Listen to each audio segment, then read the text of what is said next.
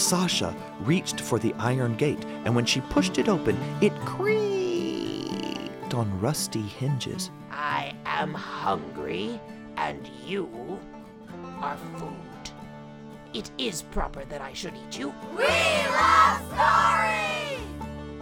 It's time for the Apple Seed, filled with stories for you and your family. All kinds of tales from all kinds of tellers. I'm Sam Payne, your host. It's such a pleasure for me to be with you. Bring these stories into your home and into your heart. Since 2013, we've been bringing you tall tales and personal tales and fairy tales and historical tales and more.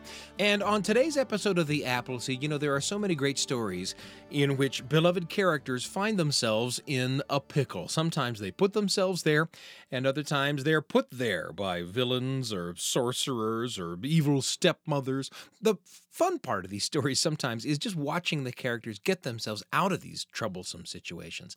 And in today's stories, we're going to get to listen as our protagonists get themselves out of trouble by tricking and outsmarting the villains. We're going to hear from Tim Lowry, and we're going to hear from Bill Harley, a story called Fox's Sack from his collection of stories, Come On Out and Play. You're going to hear a classic tale called The Tiger, the Brahman, and the Jackal from the musical storyteller Heather Forrest, this from her collection, World Tales of Wisdom and Wonder.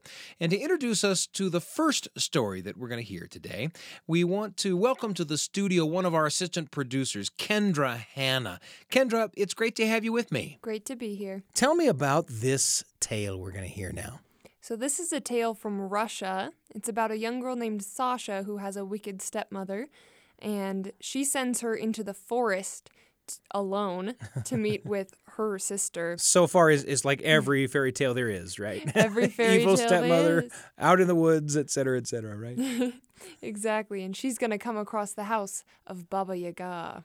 The house of Baba Yaga is a little bit unusual, isn't it? And we're going to find out how. If you're familiar with the story, don't give away the secrets of Baba Yaga. The teller that we're going to hear here is Tim Lowry, the great South Carolina storyteller, who has gathered together folk tales from all around the world. This is one of those.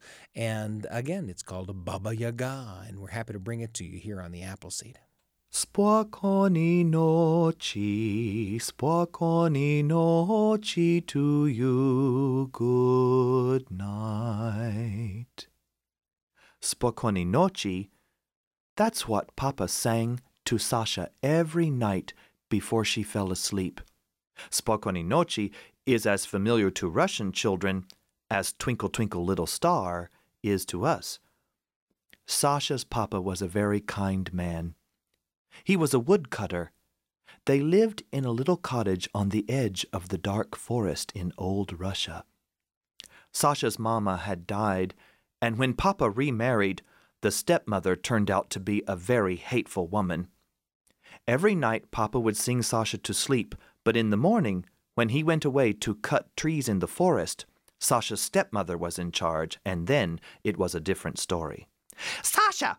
You must wash the windows. Sasha, scrub these floors. Sasha, I want you to help with the laundry."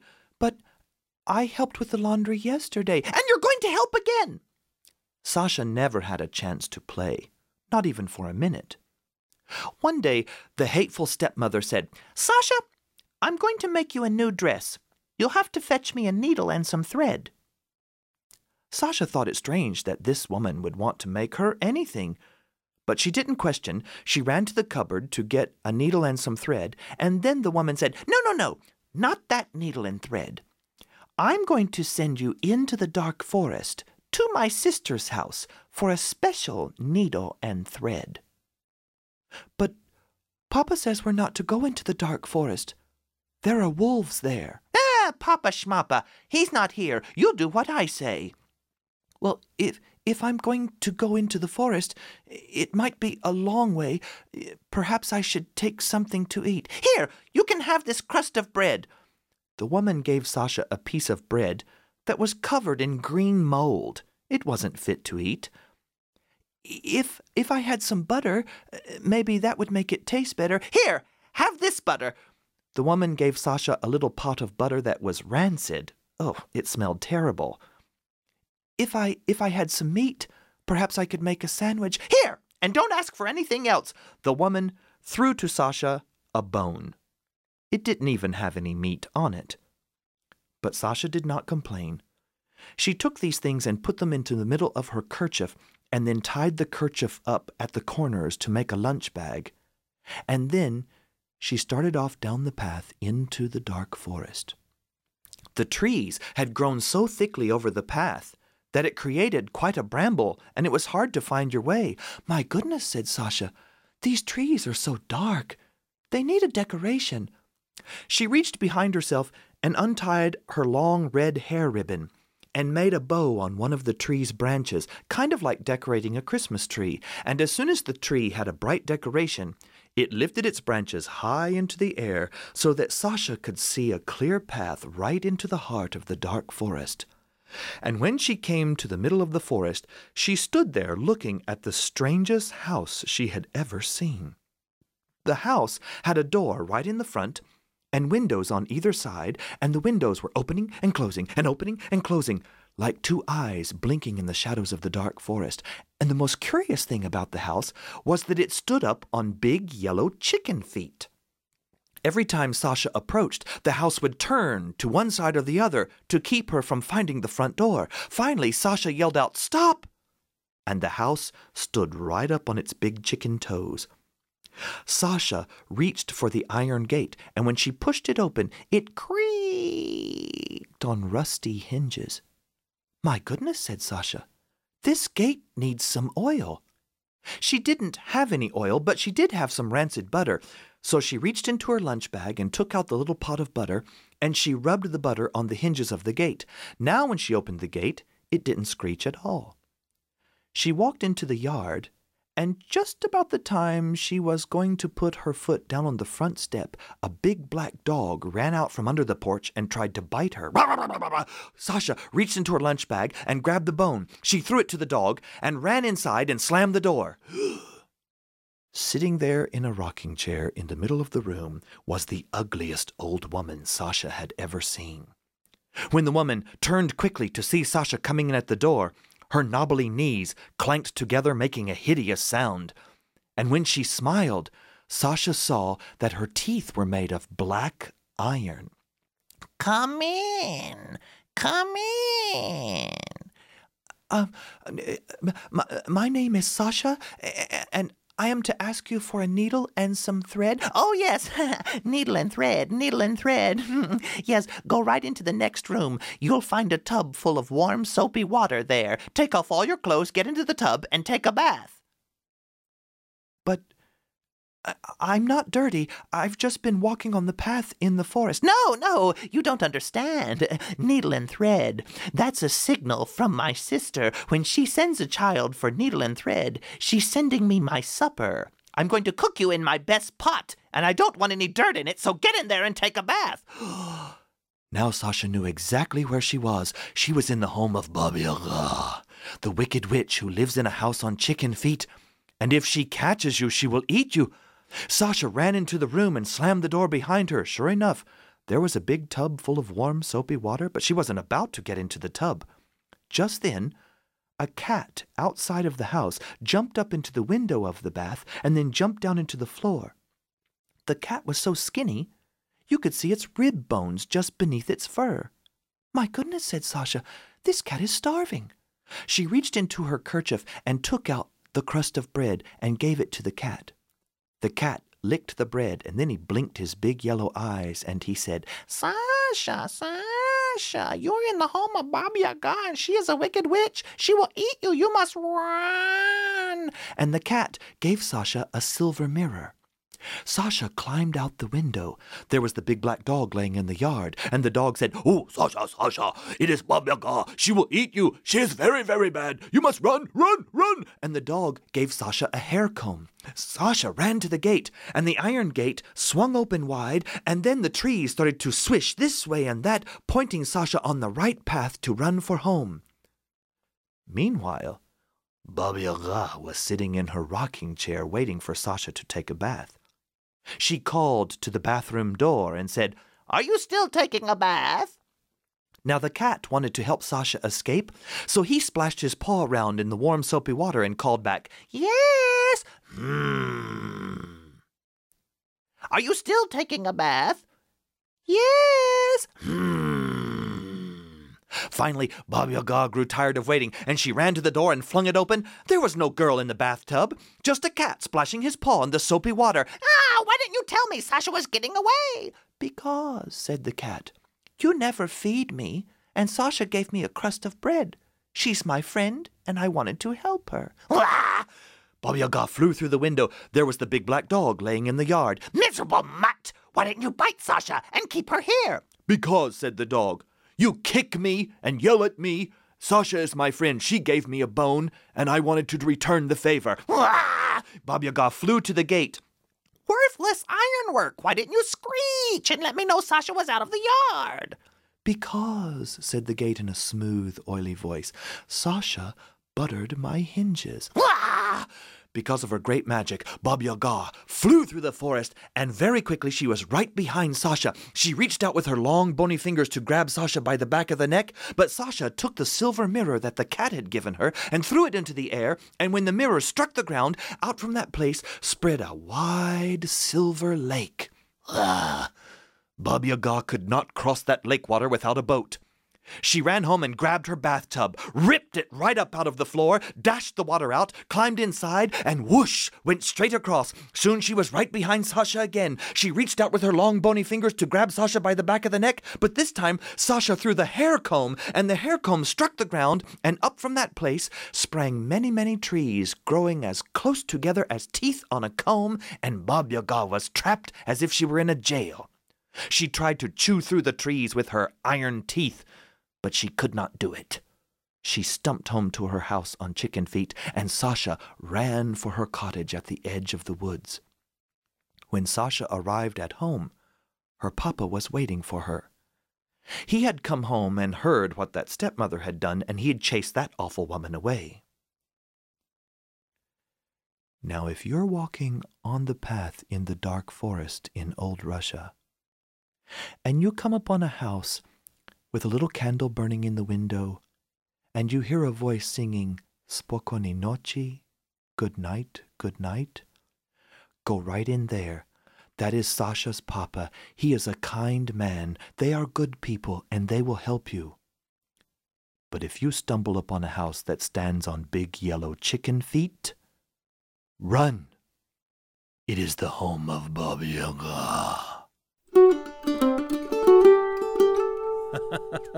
Tim Lowry, the storyteller from South Carolina, with Baba Yaga, complete with an admonition to avoid houses on big yellow chicken feet. Don't know exactly how often you'll need to use that admonition, but there it is, you have it. And Tim Lowry there at the end of the story in his spookiest voice, right? The thing about enjoying a Tim Lowry story is you always know you're in pretty good hands. You're never allowed to get too scared, are you? Absolutely not. He's so good at that. Right. Yes, and I loved this story because I love the character Baba Yaga.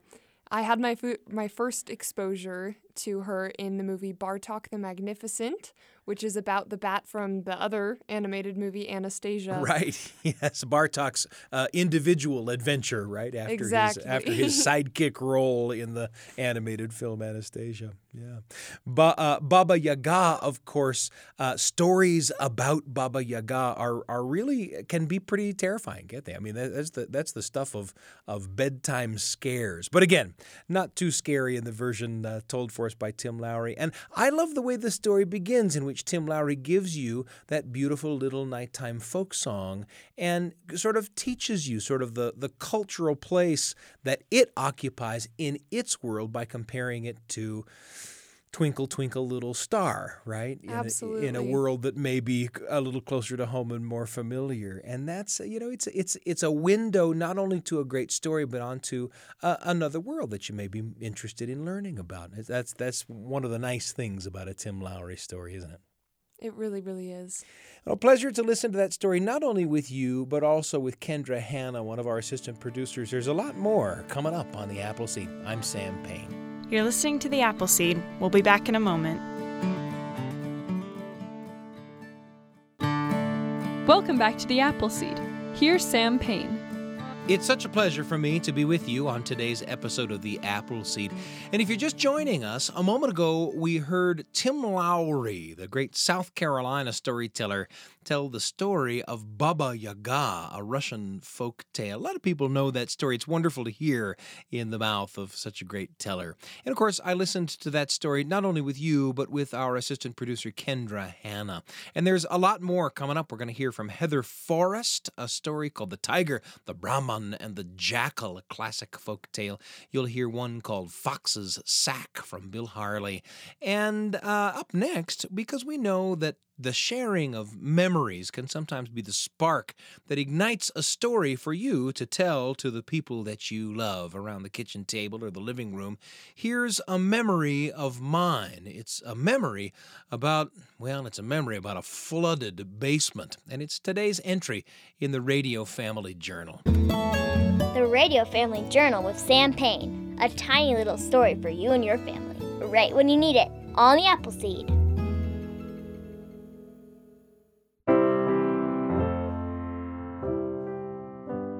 I'm reading this terrific old book by C.S. Lewis. It's called Perelandra. It's part of a trilogy of space stories that C.S. Lewis wrote. This one's set on Venus. And the hero of the story, a linguist with the allegorical last name of Ransom, has to face all sorts of horrors in the book, most of them at the hands of the book's villain, a guy named Weston. And here's a quote from a particularly sticky scene. It surprised Ransom that he could experience so extreme a terror and yet be walking and thinking as men in war or sickness are surprised at how much can be borne. It will drive us mad. It will kill us outright, we say. And then it happens, and we find ourselves neither mad nor dead, still held to the task. It's a great passage for a time like this, filled with so many difficulties. Oddly, when I read that passage, I thought of my basement. Not the basement in the home I'm living in now, but imagine this. It's the first month of living in a new home some years ago. We're still pretty green, don't know the house well, and I decide to install a utility sink in the basement. And I think I've turned off all the right valves, and when I hack into the hot water line, I still think I'm right. The water spurts for a second or two, and then slows and stops, and I install the hardware, and with great confidence, I start to saw open the cold water line. Like a geyser, the water spurts out into the basement family room, and I'm trying not to worry. After all, the hot water line did the same thing for a second or two, but there goes 59 seconds, 87 seconds, and the water is still firing away. Now, it's taken till about midnight to get to this point, and that's an awkward time to realize that you need help from your neighbors. And my son is fetching me garbage cans and buckets and tubs, and things in the basement are starting to swim. Water everywhere. A genuine, bona fide disaster. It's a tough decision to make, but I leave the bailing to my 10-year-old long enough to make a midnight call to my neighbor. And what do you know? My neighbor, Brent Fackerel, has the decency to come straight over at midnight, look me over, sopped to the absolute core from head to toe, and not laugh his head clean off. I mean, he hardly knows me. I'm brand new in the neighborhood, but he comes running. Straight-faced, he finds the right valves to turn, a process that involves digging in the actual dirt outside my house, out by the edge of the road, and brings over a handy pump, which we put to work through most of the rest of the night. It's a crazy night. And a couple of times I remember Perelandra by C.S. Lewis. This will drive me mad, I think. This will kill me outright. Doubtless Brent, finally in bed, thinks the same of living next door to his hapless new neighbor. But you know what? It doesn't kill me. It doesn't drive me mad. My son, as soon as he dares say it, admits that the night of the flood is one of the most exciting and fun evenings he can remember. There are a few days of carrying soaked cardboard boxes full of debris to the big plastic driveway trash cans, and there are days of big fans blowing across the floor, and there are days where certain carpets are torn up and pads removed, and there are rooms that are unlivable for a while, and through it all, we watch the cost of the disaster mount and mount, but then we watch as over some time it shrinks again. We watch as the fans are turned off, taken away. We watch as the carpets are rolled back out and restretched, and it takes a minute, but we get it taken care of. The house is back to being safe and sound, even new and improved before too long. My friends still made fun of me good-naturedly, and I probably deserved it. And the truth is, after the actual flood itself, a little ribbing comes nowhere near the "this will kill me" outright threshold. These days, whenever I'm facing some hardship that has me ready to throw in the towel, I think of that basement. I think about the place where the demon utility sink was. There's a row of sturdy cabinets below a modest stainless steel sink there, or at least there was last time I looked. I think about the carpet that once spurted water up between the fibers as you stepped on it. That carpet presumably is dry and clean now, and of course, if you ask me just which valve to turn to shut the water off to the house, I can tell you. I could tell the folks who live there now if they want to know. My basement taught me that the pain of even really painful things more serious than basement floods, wanes with time, and even the things we face that most frighten us most often come and pass, leaving us neither mad nor dead, still held to the task. It works that way on Venus, and it works that way in my basement, too. The Radio Family Journal with Sam Payne. A tiny little story for you and your family, right when you need it, on the Appleseed. Thanks for joining me for that entry in the Radio Family Journal. It was a tough day, the day of the flooding of that basement, but in the end, we lived right through it. You've got stuff in your own life experience that you've lived right through, though you wondered if you would. And those adventures make great stories to tell to the people that you love around the kitchen table or the living room. And of course, that kind of storytelling makes for memories that last a lifetime. Coming up in just a moment, you're going to hear Bill Harley's story, Fox's Sack, a story from Bill's collection. Come on out and play. But first, how about a conversation with a friend? Great stories come into our lives in so many ways. Through the food that we share, the films that we see, the books that we love, the songs that we remember, and talking with friends about the ways that some of those things get down into our lives as stories is something that we love to do here on the Appleseed. And I'm very, very pleased to be joined by an old friend of the show, our friend Noa Baum, author of A Land Twice Promised and How the Birds Became Friends. You can find information about both of those books at noabaum.com, and she's with me now. She's far away from me, actually. She's in her home, and I'm here in the Appleseed studio. But Noa, it's such a pleasure to have you join me. Oh, it's wonderful to be here again. As we talked just before the microphones went hot here, I was reminded of the way that we take the stories that we learn and we overlay those stories onto places with which we're familiar, And that is what I've done all through my childhood, because you see, place is so central to story, isn't it? Yeah. Mm-hmm. And ever since I was a little girl, when I would hear the biblical stories, I grew up in Jerusalem, and we study what we call the Bible. I think you call it the Old Testament, but those Old Testament stories are part of what you learn in school. And I don't know, it's just like kind of, you learn it ever since you're little. And for me, you hear the story about the Garden of Eden. Yeah. It's so abstract.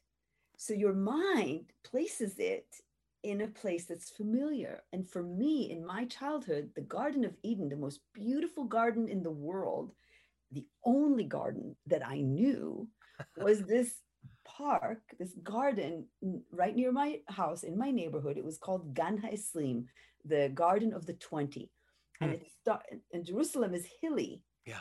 So it goes by, it starts up at the top of the hill, and there's a monument with 20 names of young men that fell in the 1948 war. Oh, sure. And then there's steps, and there's dark cypresses on both sides, and that part of the garden is very dark. It's like this long, dark area, which I never liked, and I never went there where the monument is. But then there's steps that go to the street, and on the other side of the street, the garden continues, and it continues in like 3 rotundas. Like there's like a big round area that's full of rose bushes and trees, and there's paths on both sides, and then there's steps, and then it goes down, and there's another one, and then steps, and it goes down, and there's another one, then you get down to the bottom street. So it's kind of like a garden that's in terraces. Yeah.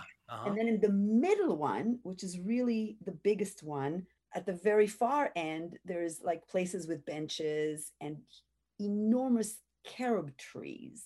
Mm-hmm. And that's where we would have our classroom hangouts. This was the time before parents were involved in their children's lives. And so children after school and every Friday afternoon from 3rd grade up, this is what we would do. We just hang out together. But on the very, very edge of this garden, on both sides, there was a stone ditch for the rainwater to drain. And on both sides of that ditch were tall, tall, dark cypress trees. And that's where Adam hid when God was looking for him after they ate from the fruit of knowledge. I bet you didn't know that, but that was the Garden of Eden. I just knew where it was. And the weird thing is that to this day, those images are so ingrained in my psyche and in my mind.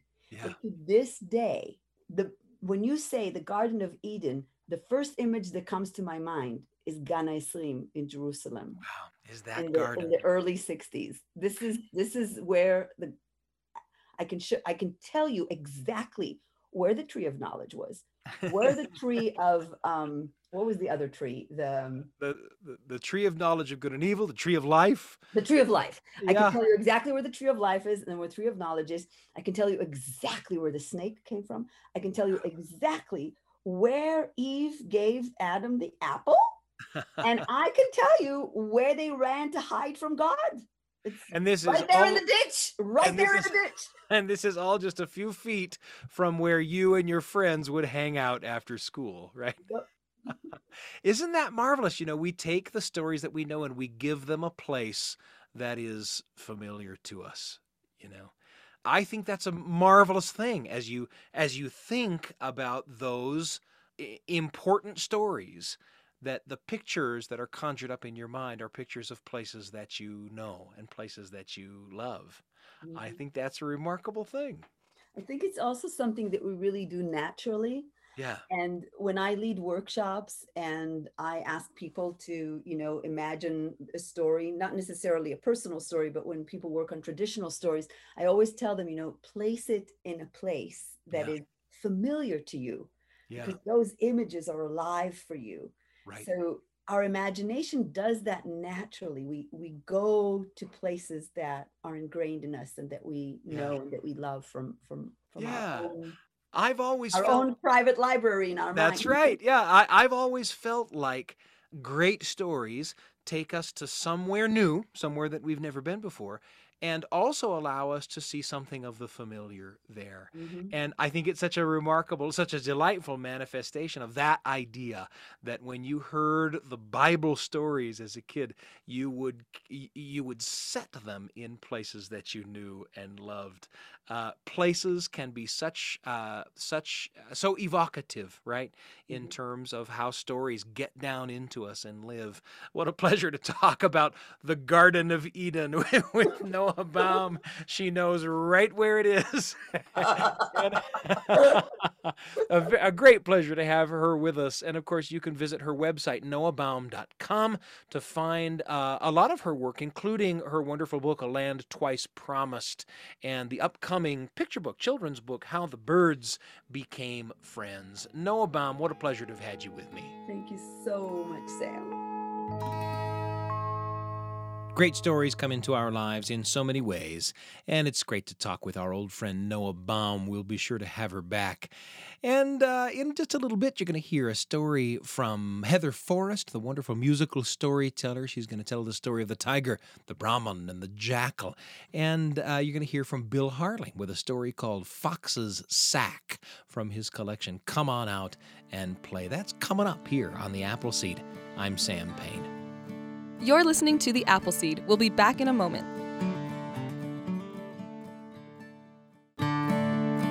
Welcome back to The Appleseed. Here's Sam Payne. It's such a pleasure for me to be with you here on the Appleseed, bringing these stories into your home and into your heart. If you're just joining us, a moment ago we enjoyed a story from Noa Baum, a conversation about where she was sure the location of the Garden of Eden surely was. And before that, a story about a flooded basement, our entry today in the Radio Family Journal. At the top of the hour, you heard a story called Baba Yaga, a classic Russian folk story, told to you by Tim Lowry, the wonderful South Carolina storyteller. And up next, we've got a story from Bill Harley, known for the way he's able to integrate song into his storytelling. And in this story, we'll follow a very sneaky, very hungry singing fox as he begins to trick the local people into giving him a larger and larger snack. And when his tricks go too far, how will the tables turn against old Fox? Find out in Fox's Sack from Bill Harley, here on the Appleseed.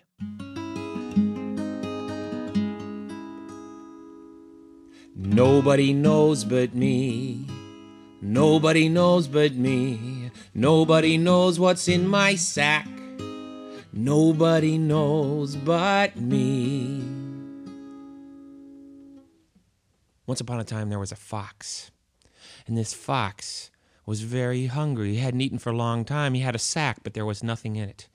Oh, he said, if only I had something in this sack, something to eat. And just then, a bee buzzed by. He grabbed the bee, put it in the sack. He said, this is not enough to eat, but soon what's in my sack will make a very nice snack.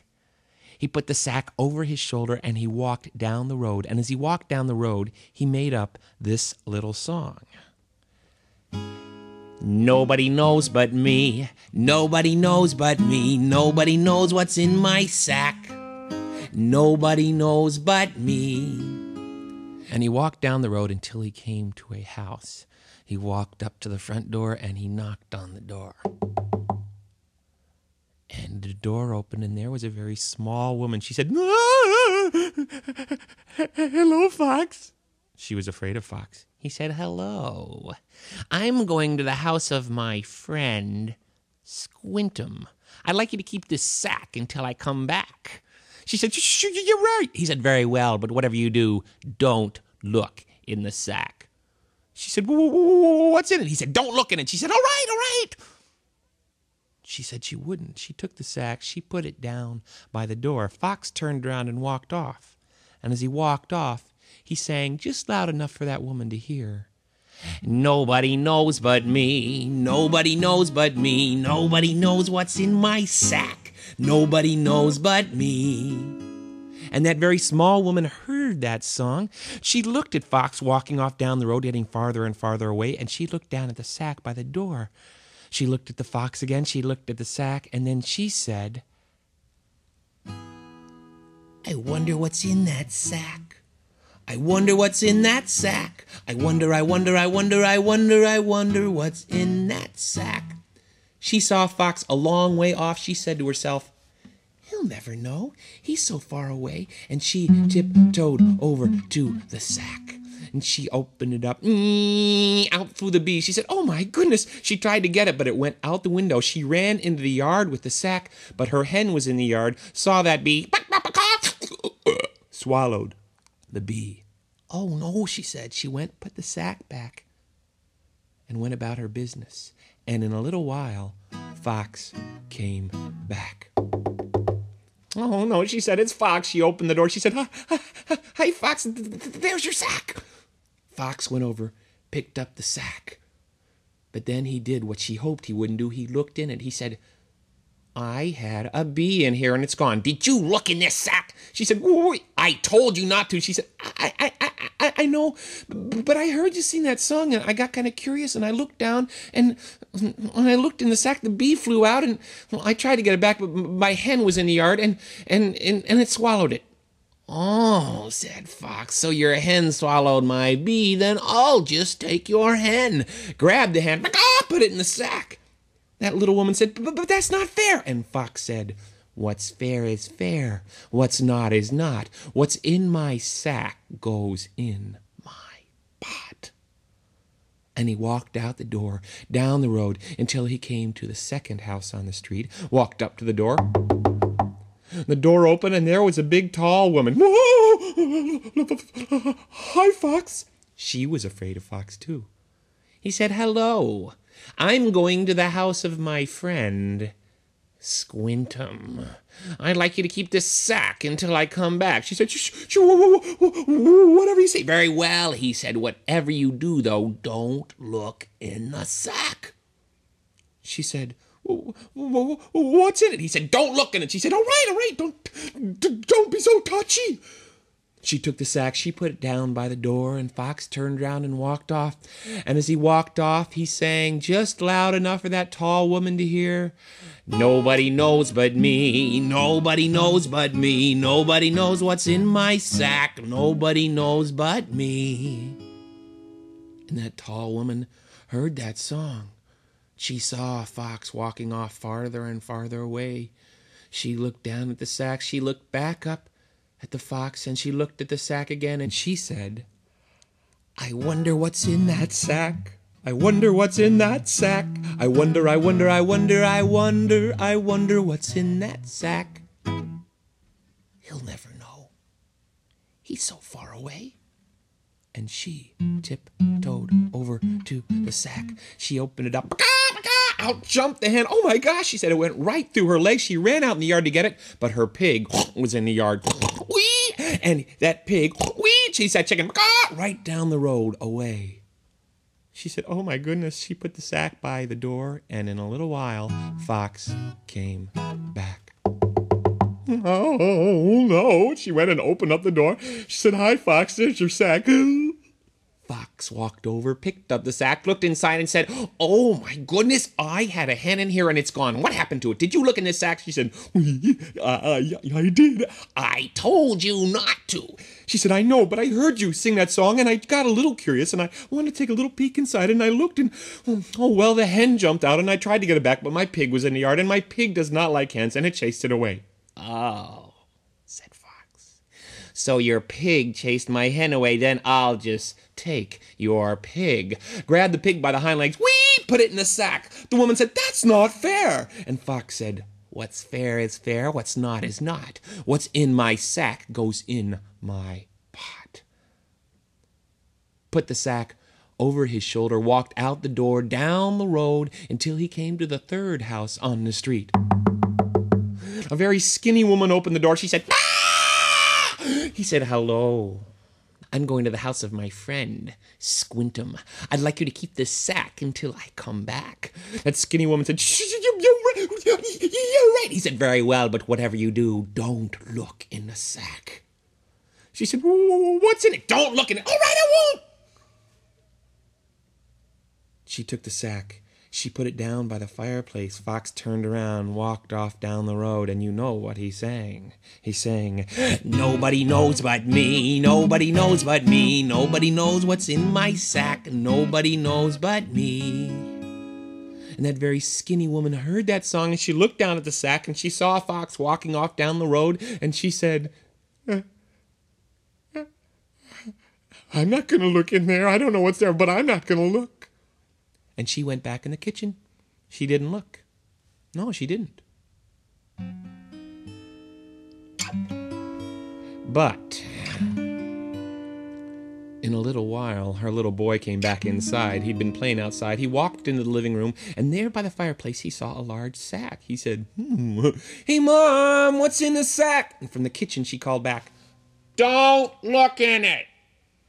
He said, who's it for? She said, just don't look. He said, ooh, maybe it's for me. He looked at the sack. His mother was in the kitchen. He said, I wonder what's in that sack. I wonder what's in that sack. I wonder what's in that sack. She'll never know. She's so slow. And that boy tiptoed over to the sack. He opened it up. Whee! Out jumped the pig. He said, a pig. He grabbed a stick. He chased it out the door, down the road. And in a little while, Fox came back. That skinny woman said, "Oh, it's that fox. I don't like him." She went over, she opened up the door. She said, "There's your sack." He walked over to pick it up, but it was empty. He said, "Look, this sack is empty. There was a pig in here. Did you look in this sack?" She said, No, I didn't." "I told you not to, and someone did." "Who did?" She said, Well, it wasn't me. I didn't look." And she turned and looked. She saw her boy standing there by the door. She said, "Did you look in this sack?" He said, "Well, yeah, I told you not to." He said, "I know. I thought maybe it was for me. There was a pig in it. I know you don't want a pig in the house, so I chased it out the door and down the road." And Fox said, "Oh, so your boy chased my pig away. I'll just take your boy." The woman said, "That's not fair." He said, "What's fair is fair. What's not is not. What's in my sack goes in my pot." Grabbed the boy, put him in the sack, walked out the door, down the road, until he came to the last house on the street, walked up to the door, and a big stout woman opened up the door. She looked down at Fox. She said, "Fox, what are you doing in my neighborhood?" Fox said, "Hello, I'm going to the house of my friend, Squintum. I'd like you to keep this sack until I come back." She looked at Fox. She said, "I'll keep it, but I won't keep it for long." He said, "Very well, but whatever you do, don't look in the sack." She said, "It's not my sack. It's not my business." She took the sack. She put it down by the fireplace. She started to walk back into the kitchen, and as she walked by the door, she heard Fox sing as he walked off, "Nobody knows but me. Nobody knows but me. Nobody knows what's in my sack. Nobody knows but me." That big stout woman shook her head and went back into the kitchen, where she was making cookies with her 2 daughters. They were making gingerbread cookies and made the batter in a big yellow bowl. They rolled the batter into these little sticky balls. They put it on a cookie tray, which they had oiled. They turned the oven on. They opened up the oven door. They put the tray of cookies in the oven. They closed the oven door, and they sat down at the kitchen table to wait for the cookies, because it doesn't take long for cookies to bake. And in a little while, the smell of the gingerbread filled up the kitchen, filled up the living room, filled up the whole house. One of her daughters couldn't wait any longer. She said, "Mom, I want a cookie." And the second daughter said, "Me too." And from out in the living room, all 3 of them heard someone say, "Me too." The big stout woman said, "Who said that?" And the first girl said, "I did." And the second girl said, "I did." And the living room said, "I did." And that stout woman said, "What's going on here?" She walked into the living room by the fireplace. She saw that sack. She said, "What's in Fox's sack?" She walked over. She opened up the sack, and there was the little boy. "Hi." She said, "What are you doing here?" He said, "I don't know." She said, "Fox is up to no good, and we're going to play a trick on him." She looked at the little boy. She said, "You run into my bedroom over there, and you hide under the bed." "Great," said the little boy. He loved to hide under the bed. And then that stout woman walked over to the door. She opened up the door and she said, "Buster! Hey, Buster, come here." Buster, that was her watchdog. Buster came in the door. She said, "Hi, Buster, come here. I have a little job for you." She led Buster over to the sack. She said, "Buster, could you climb in the sack for just a minute?" Buster said, She put Buster in the sack. Buster is just about the size of a small boy, if you know what I mean. Buster climbed in the sack. She tied it up. She left it by the fireplace. Looked just like a small boy in a sack. But it wasn't. And in a little while, knock on the door. The big stout woman said, "Door's open. Come on in." Fox opened up the door. Saw the sack. Saw that it was still full. Went and picked it up. Heard something say, but he didn't think anything about it. He thanked that stout woman and walked out the door, down the road, singing to himself, "Nobody knows but me, nobody knows but me, nobody knows what's in my sack, nobody knows but me." Down the road, thinking about what he was going to have to eat when he got home. Hungrier and hungrier until he didn't think he could wait any longer. He said, "I'm going to eat him right now." Put the sack down, opened it up, stuck his paw in.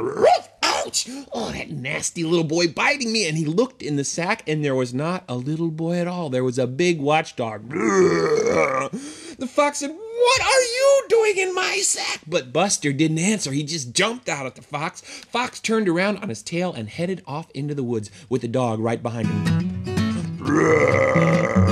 And deep deeper and deeper into the woods until the fox got to his den. He jumped in the den, and just as he did, Buster reached out and woof, bit him right on the rear end. The fox was in his den safe. Buster knew he was not going to get the fox, so he turned around and he ran all the way back home. Came in the back door. There was a little doggy door there. No one had to open it for him. And there in the kitchen, the cookies were ready to eat. That stout woman saw Buster came in. She said, "It's time to eat." She gave one cookie to one of her daughters, one to another. She called the boy out from underneath the bed, gave one to him. She had one herself, and she gave two to Buster, the watchdog. Of course, there was none at all for Fox, who sat at home with a sore tail, singing to himself. Everybody knew but me, everybody knew but me, everybody knew what was in my sack, everybody knew but me. Fox's Sack, a story told for you by Bill Harley, the wonderful musician and storyteller.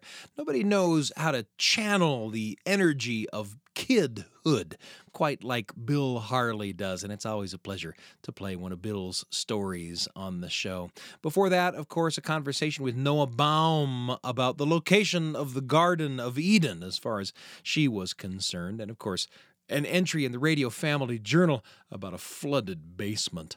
And we're going to wrap up today with a story from Heather Forrest, the musical storyteller who has been telling classic tales for decades and decades on stage and on recordings, guitar in hand. She lays down the guitar to tell this story, a classic old tale called The Brahman, the Tiger, and the Jackal.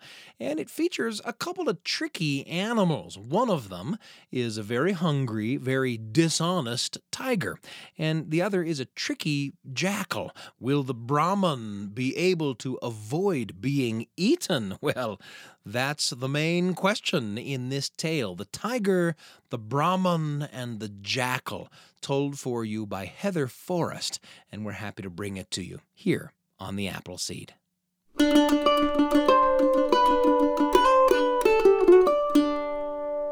One hot day in ancient India, a poor Brahman kicked up dust as he walked along the road with his begging bowl in his hand. He heard a roar and a rattling coming from around the bend. A fierce tiger paced and growled inside of a bamboo cage. The huge beast anxiously pawed the bars and shook the hinges. The Brahman was a kind man who could not bear to see suffering. As he approached the cage, the tiger pleaded, "Set me free.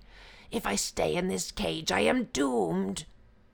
The Brahman timidly replied, "Just promise that you will not eat me once I set you free." "Of course I will not eat you. I would be grateful for your goodness and mercy."